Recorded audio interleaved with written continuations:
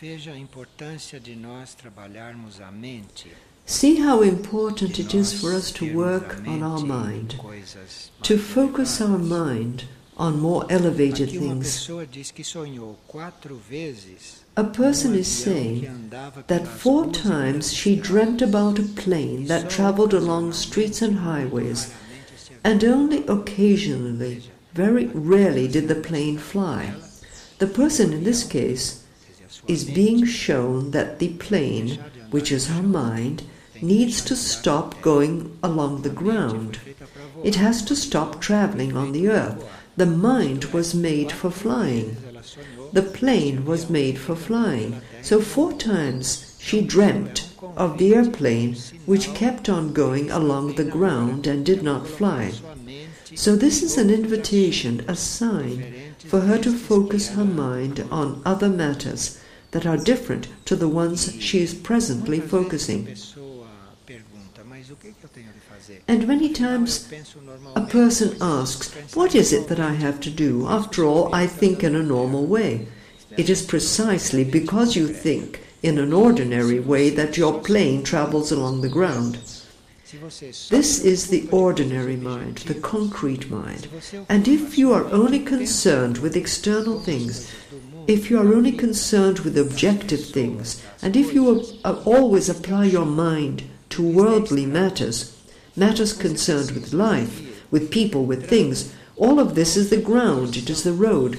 So you have to begin to have another correlation with this mind. You need to take care of concrete things for whatever time is necessary, but do not remain there. This airplane needs to take off. This airplane needs to fly. And you have to be concerned with matters of the spirit, matters of the soul, subtle things, inner things, until this correlation changes. Because when the plane is in the air, when it is flying, that is, when the mind has been well trained, most of the time you are applying your mind to inner things, even while you are engaged in concrete matters. But you never let your mind become totally focused on concrete things. When the mind is taken up with those external things, with human matters, with worldly things, you have to have at least a corner of it turned towards those other things that are moving, those other things which are being focused upon. And the regeneration of the mind is precisely this process. So instead of you're just thinking about concrete things, thinking only about physical things, thinking only about life, that life which everybody lives, thinking only about this, you have to begin to fill this space with other things, with other thoughts, another life, another type of being, another quest. So this gradually begins to take up more space. And when this non-material, non-physical part, this non-human part, is quite redimensioned in the mind, and the greater part of the mind is now dedicated to other things, to other matters, to other planes, to other levels, then at this point a real process of transmutation of the mind begins to take place. And here the mind stops being that windmill that is constantly manufacturing all of this that you see within your mind, so that it can become something very serene, like a mirror that begins to reflect higher ideas and thoughts. But this airplane was really made to fly. It was not meant to remain on the ground. There are many people who find it very complicated to start flying with all that is going on around them, because all that is taking place around is not going to help that airplane take off. Rather, it is going to hold the plane down here. So this is very simple. No matter what happens, instead of your mind only paying attention to that, your mind should be looking at what happens and asking itself, well now, what is this trying to tell me? There. Right away, you get out of any involvement. So something that is completely concrete may be taking place, but if your mind looks at it and asks itself, what is this trying to tell me? Or what is this showing me? then your mind has immediately disengaged itself. It is already on another level. So what is happening continues its process, but your mind is now looking at it, and it is in contact with it in a different sense. It sees what is going on, but not to become identified with it. It observes what is occurring in order to see what is the meaning, what is being pointed out, and eventually it does perceive what is being shown.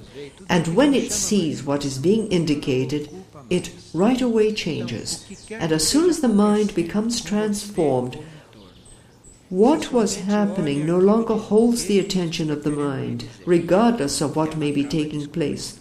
The mind looks at what is going on, sees it all, but this no longer draws its attention. It no longer holds the mind focused on it. So no matter what is happening to you or around you, if your mind looks at it and says, "What is this trying to tell me?" and then it ends up discovering what it is, when this is discovered, the mind makes the necessary shift, and then that will appear to continue to exist for you, but it really no longer exists for you. It no longer touches you. It no longer touches you because it has already done what is meant to do for you. You changed as soon as you recognized what it was trying to tell you. So what is happening goes on, but to you it is as though it no longer existed. The mind needs to learn this game so that it can gradually transcend itself and gradually go up to another level and focus its attention, its viewpoint, on levels that are less and less material. Because if the mind is well trained to perceive what is hidden, to perceive what is non-material, to perceive what is non-evident, what is concealed, in situations, in people, in beings, if the mind becomes used to observing and seeing the inner aspect, this mind will become increasingly freed from many influences. It will become freed from many influences and will end up focusing on inner things and turning to its inner level. But this work of asking, "What is this trying to tell me?" is very basic for this process of the mind, for the mind to become elevated. You have seen how many times when we are gathered here for a lecture, something happens and everyone looks there to see what is going on. I don't know if in 300 people there is a single one who is asking, "What is this telling me?" But everybody quickly looks to see what is happening. This is the common mind. This is precisely the ordinary mind. So when someone says something that hurts you, the normal mind hears it and feels hurt. The mind that is following this path of transformation does not get hurt. The mind hears what is said and asks, "What is that telling me? What is my role in this?" This is very different. And this is very important because if what happens affects you and hurts you, you become marked. You feel injured. This is not good because then you have to erase this mark. You have to resolve this scar. So it is very important for the mind to be prepared for this more evolutionary life. So no matter what happens, what is that trying to tell me? And then you gradually solve this.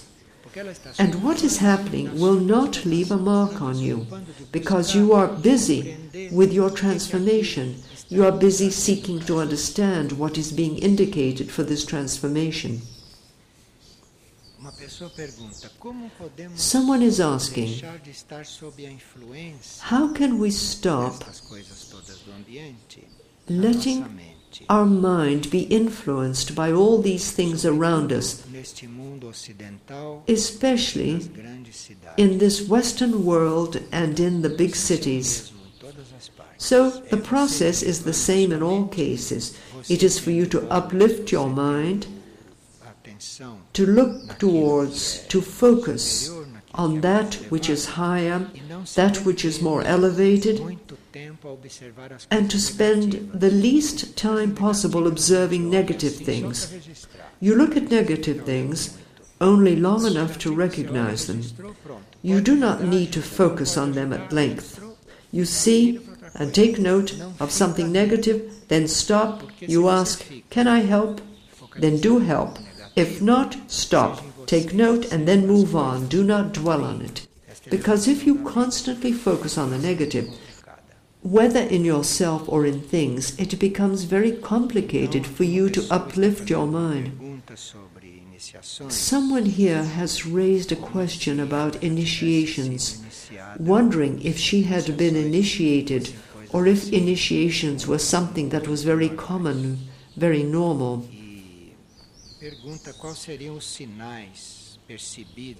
And she also asks, what would be the visible signs of initiation? Well, one of the signs of initiation, one of the very deep signs which initiations produce, is silence. So someone who experiences an expansion of consciousness, in principle, should already be living the law of silence. So no one ever hears an initiate say he or she is an initiate. One never hears this. Someone who says he or she is an initiate perhaps does not really understand exactly what is being said, because the law of silence is a fundamental law for this, for us to be in this kind of development, preparing for this. Not only do we have to learn to keep silence about all things, but principally silence about ourselves. All those people who feel the need to talk about themselves, to tell things about themselves, to unburden, to confess, all these people need to learn the law of silence. All this has to be trained until they really only say what is necessary, and only when it is for the good, when it will help. To talk about oneself only during those few occasions, those very rare occasions, when it is right to talk about oneself.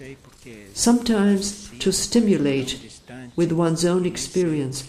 I really don't know, because to talk about oneself is something so far removed that I don't really know what it is. But silence is fundamental for those expansions of consciousness. Another point is willingness to serve and acceptance of all types of purification. So when we are being purified, we complain, we defend ourselves, we protect ourselves. This is very natural. Now, on the path of these expansions of consciousness, for us to experience these expansions of consciousness, we would have to consider purification as our main recourse, as the main key for these expansions to happen. So someone who is getting ready for this, or someone who is already prepared for this, does not fear, does not complain about, does not become dismayed with any type of purification that he or she may be experiencing. And these purifications are also physical, organic, because the cells, the bodies, have to become more permeable, more sensitive. The bodies have to learn to respond to a higher vibration. So organic purification, physical purification, is also necessary. And those who are preparing for an expansion of consciousness know inwardly that this purification is necessary. And they will really be very reticent to talk about this. They will be the least likely to complain, the last ones to protest, because they know what this means. So you can see that this path is not for everyone, because as soon as something begins to get uncomfortable, we begin to lose our balance, we try to rectify it, we begin to run away from certain purifying things. So this means that we are on the path of purification, but not on the path of initiation. On the path of initiation, we face the same things as everyone else, but our attitude is completely different. Our attitude is one of silence in face of what happens.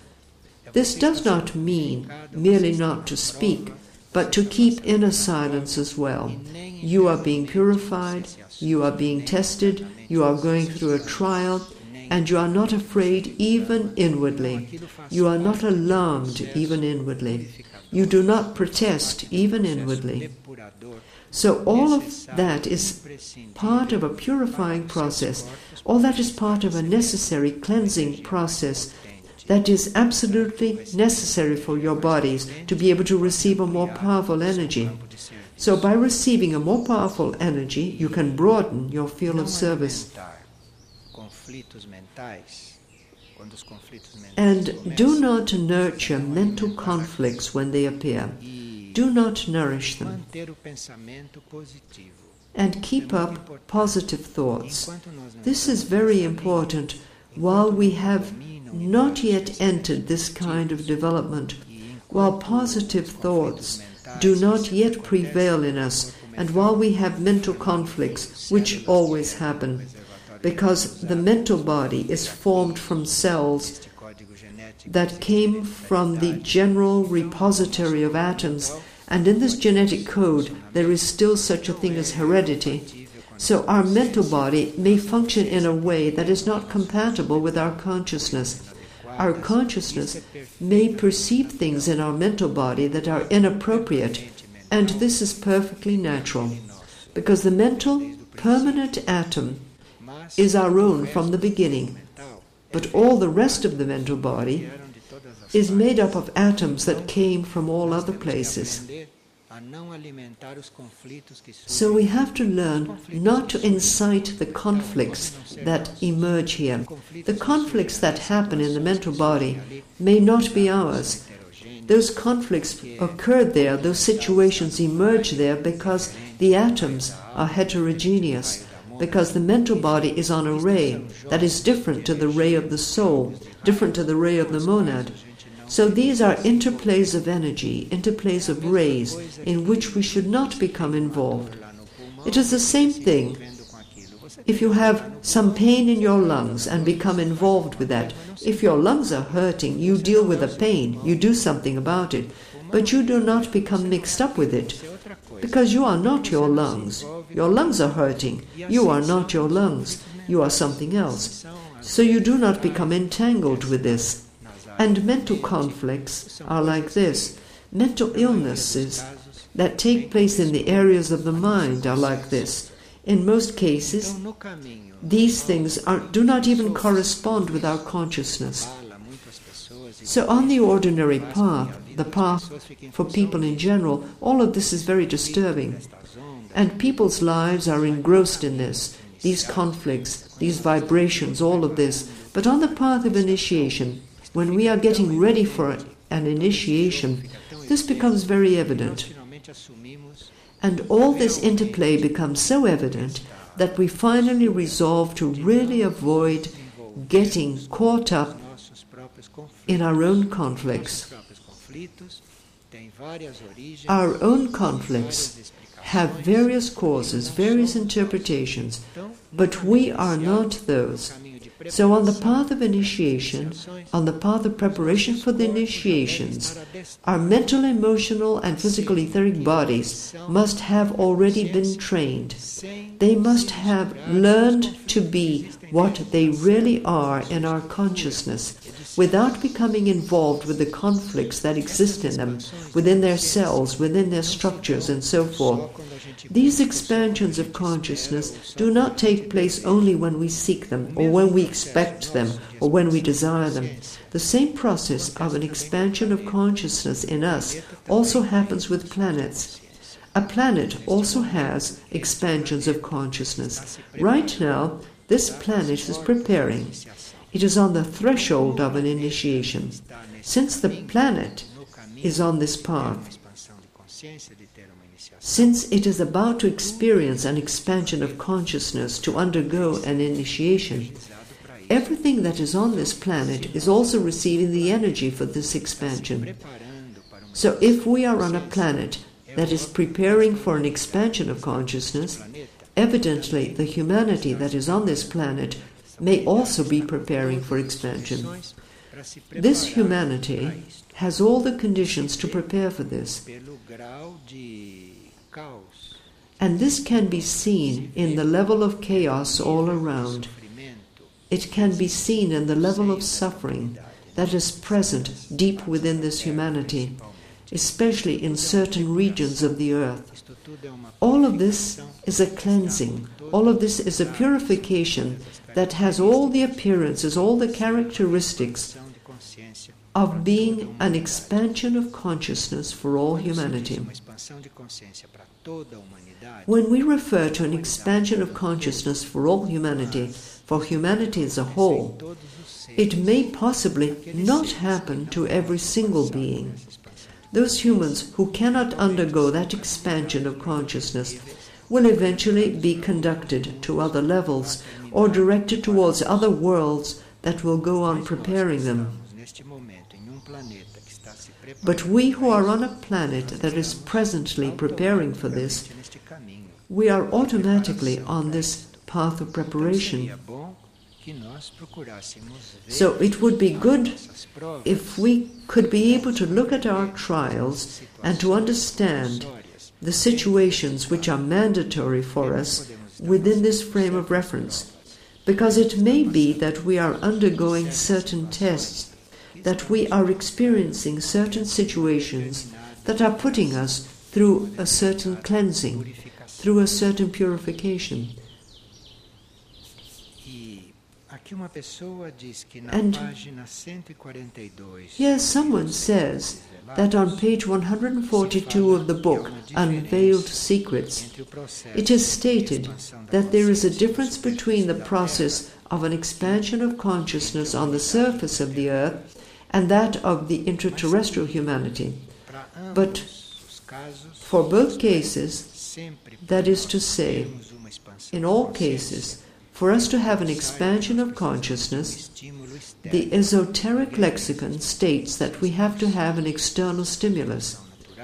Nobody undergoes that expansion of consciousness alone. In natural evolution, people do go through expansions on their own, but when they begin to get into other kinds of evolution, as for example the path of the initiations, they cannot take this step alone.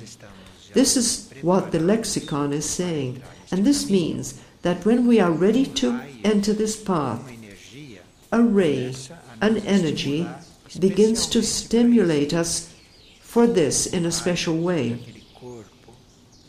Either the ray of that mental, emotional, or physical etheric body that is least prepared, or the ray of that body that has to start the movement of expansion of consciousness. So there is always a specific ray energy or grouping of ray energies that stimulate us in a special way. When certain rays begin to stimulate us, when certain energies begin to stimulate us, and these can even be the energies of our own monad or of our own soul, when these energies begin to stimulate us for this, sometimes our bodies, our mental, emotional, and physical etheric vehicles are not prepared to receive this special stimulation. However, this has to take place because it is preordained in the person's life. Yet he or she must not be burned by a stimulus that is greater than the bodies can receive at that time. So there is a way for this to happen, which is for a member of the hierarchy, a being or a consciousness, to become the intermediary for the energy of that ray, an intermediary between that stimulus and the individual. So the individual does not fail to receive the stimulus, does not fail to receive the impulse, but is protected by this entity or by this consciousness which is there close by and is accompanying this process. These consciousnesses or beings once had very positive experiences with us. They are beings or consciousnesses which had served in the past, and after that consciousness evolved, after that consciousness was transformed, it can now come to serve as Hierophant. And this consciousness can come to serve as a filter for those moments in which we have to receive a greater impulse. This consciousness that comes to help us to receive this also stimulates us. The mere presence of this consciousness already stimulates an expansion of consciousness. Because the ray, the energy, gives of itself there, since it can depend on the support of this consciousness in order for the matter to be able to bear all of this. So, in effect, this event of expansion does not exist without this outside help. Without getting into comparisons, because this is something different, but still in the same subject, you have read in the book, Signs of Contact, that in order for many things to take place there, it was necessary to have a being outside one who would serve as hierophant, who would serve as intermediary, so that certain things could take place.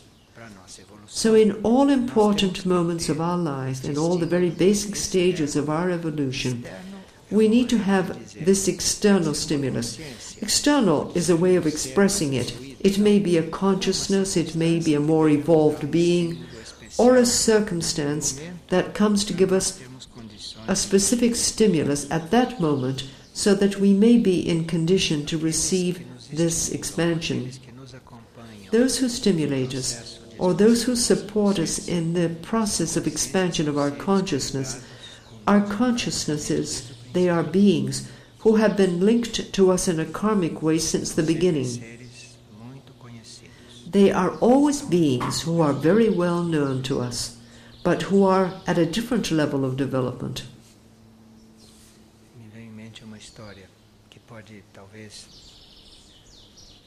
A story comes to mind that might show this. Someone had undergone 1 or 2 expansions of consciousness, and she needed to receive a third. But in order to have this third expansion, she needed to have a physical contact, face-to-face, with somebody who was more advanced than she.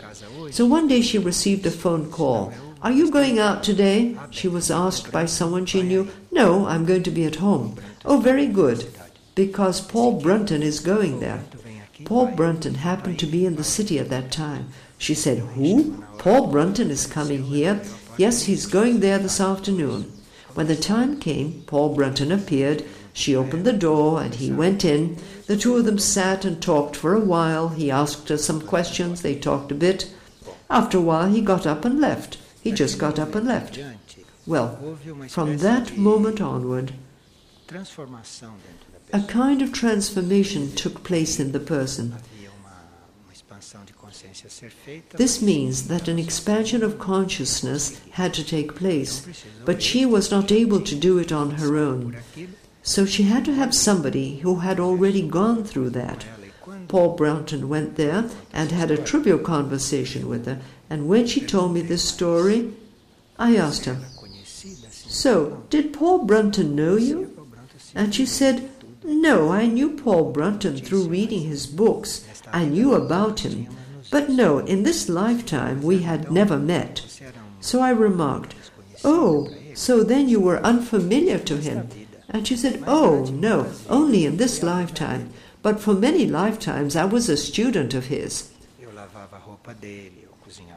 I washed his clothes, or I cooked for him, I learned from him. In this lifetime," he said, "I'm going there." He came, that was it. Something like this usually happens. Well, I have given a very minimal account, but it happened somewhat like that. And someone is asking to say something about the dark nights of the soul. What we call the dark night of the soul is perceived after we have lived a phase in which we had some knowledge of the soul. For those who have not yet lived the soul consciously, there is no dark night of the soul. We have to have consciously lived the soul for this. We have to be already living the life of the soul in order to perceive when a dark night begins.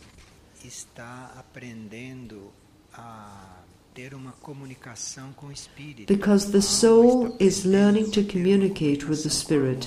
The soul is learning how to communicate with the monad.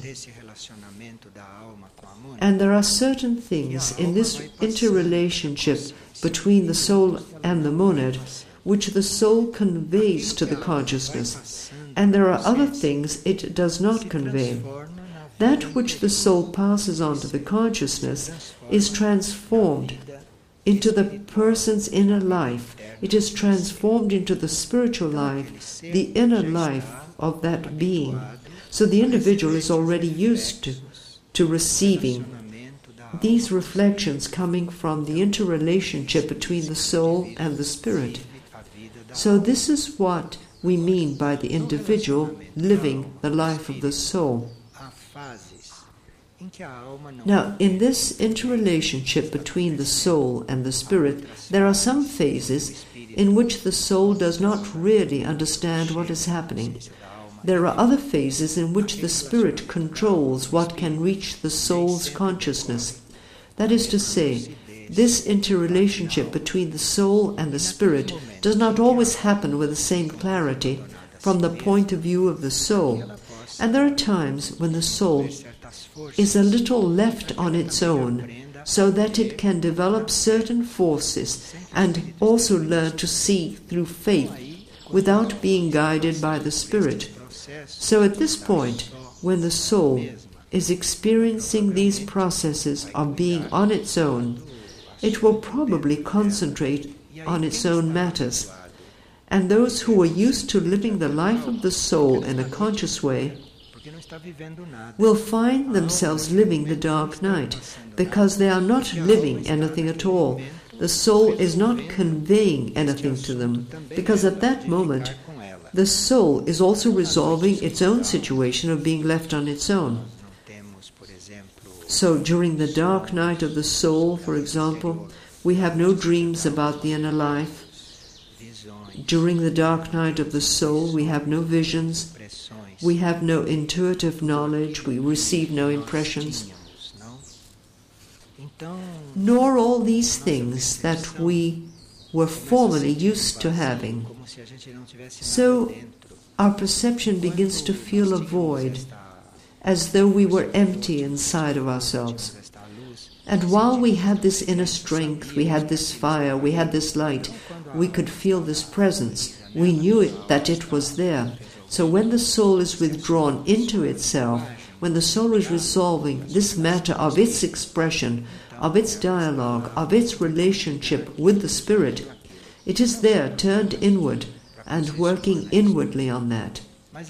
These are not issues for the human consciousness, so there is a sort of void there. There is no perception of inner life. There is no confirmation that you have an inner life. You feel as if you had been stripped of any understanding of the spiritual life, of any sensitivity. You find yourself in a very dry, arid situation.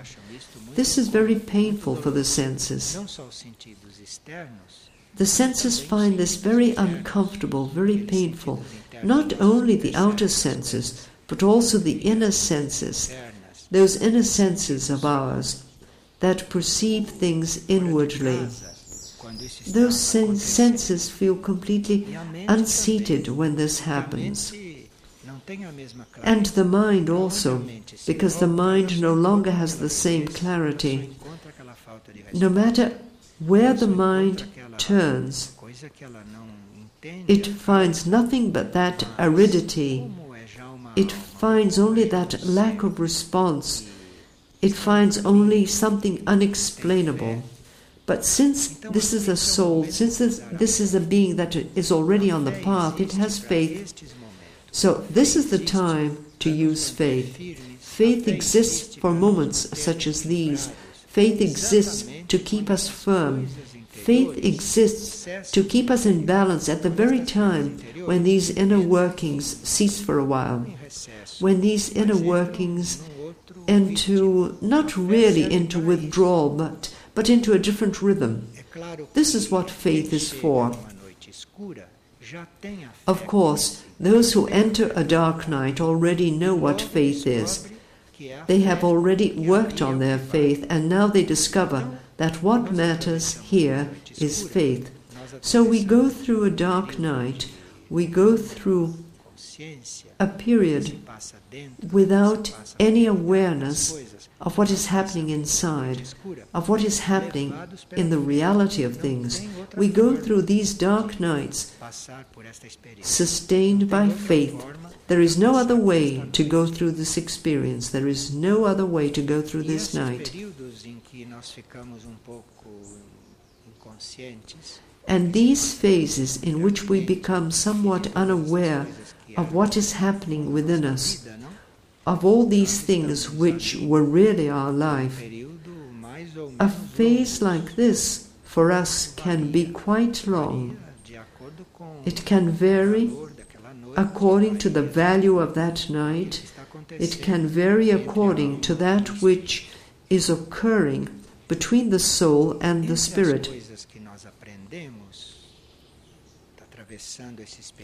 Amongst the things we learn when we go through those phases in pure faith, because there is really nothing to support us, there is nothing to sustain us, because these are inner things, it is no use offering any help, because this is all within you, so there is no way out except through faith.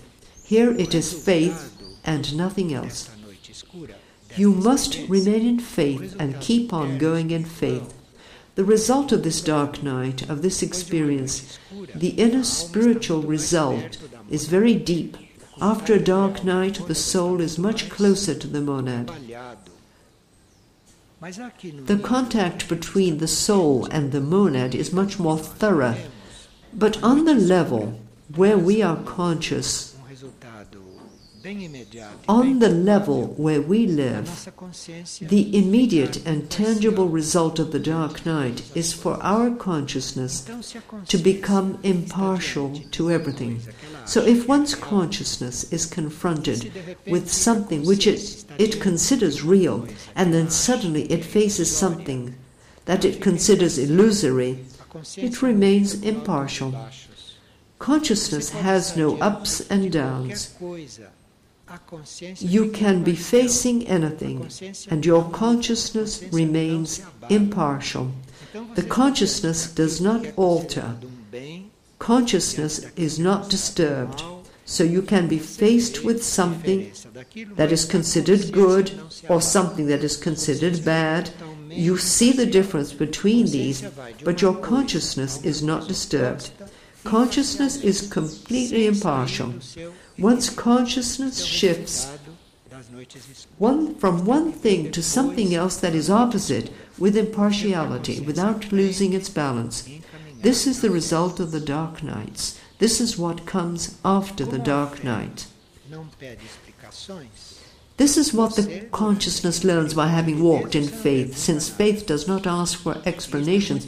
During that phase of dryness, you do not ask anything. And this is very important, because to ask a question and expect a reply is a waste of time. If you have faith, you move forward without questioning, and thus you advance more rapidly. This is very mysterious, and someone who has not developed faith and does not live in faith finds this dreadful.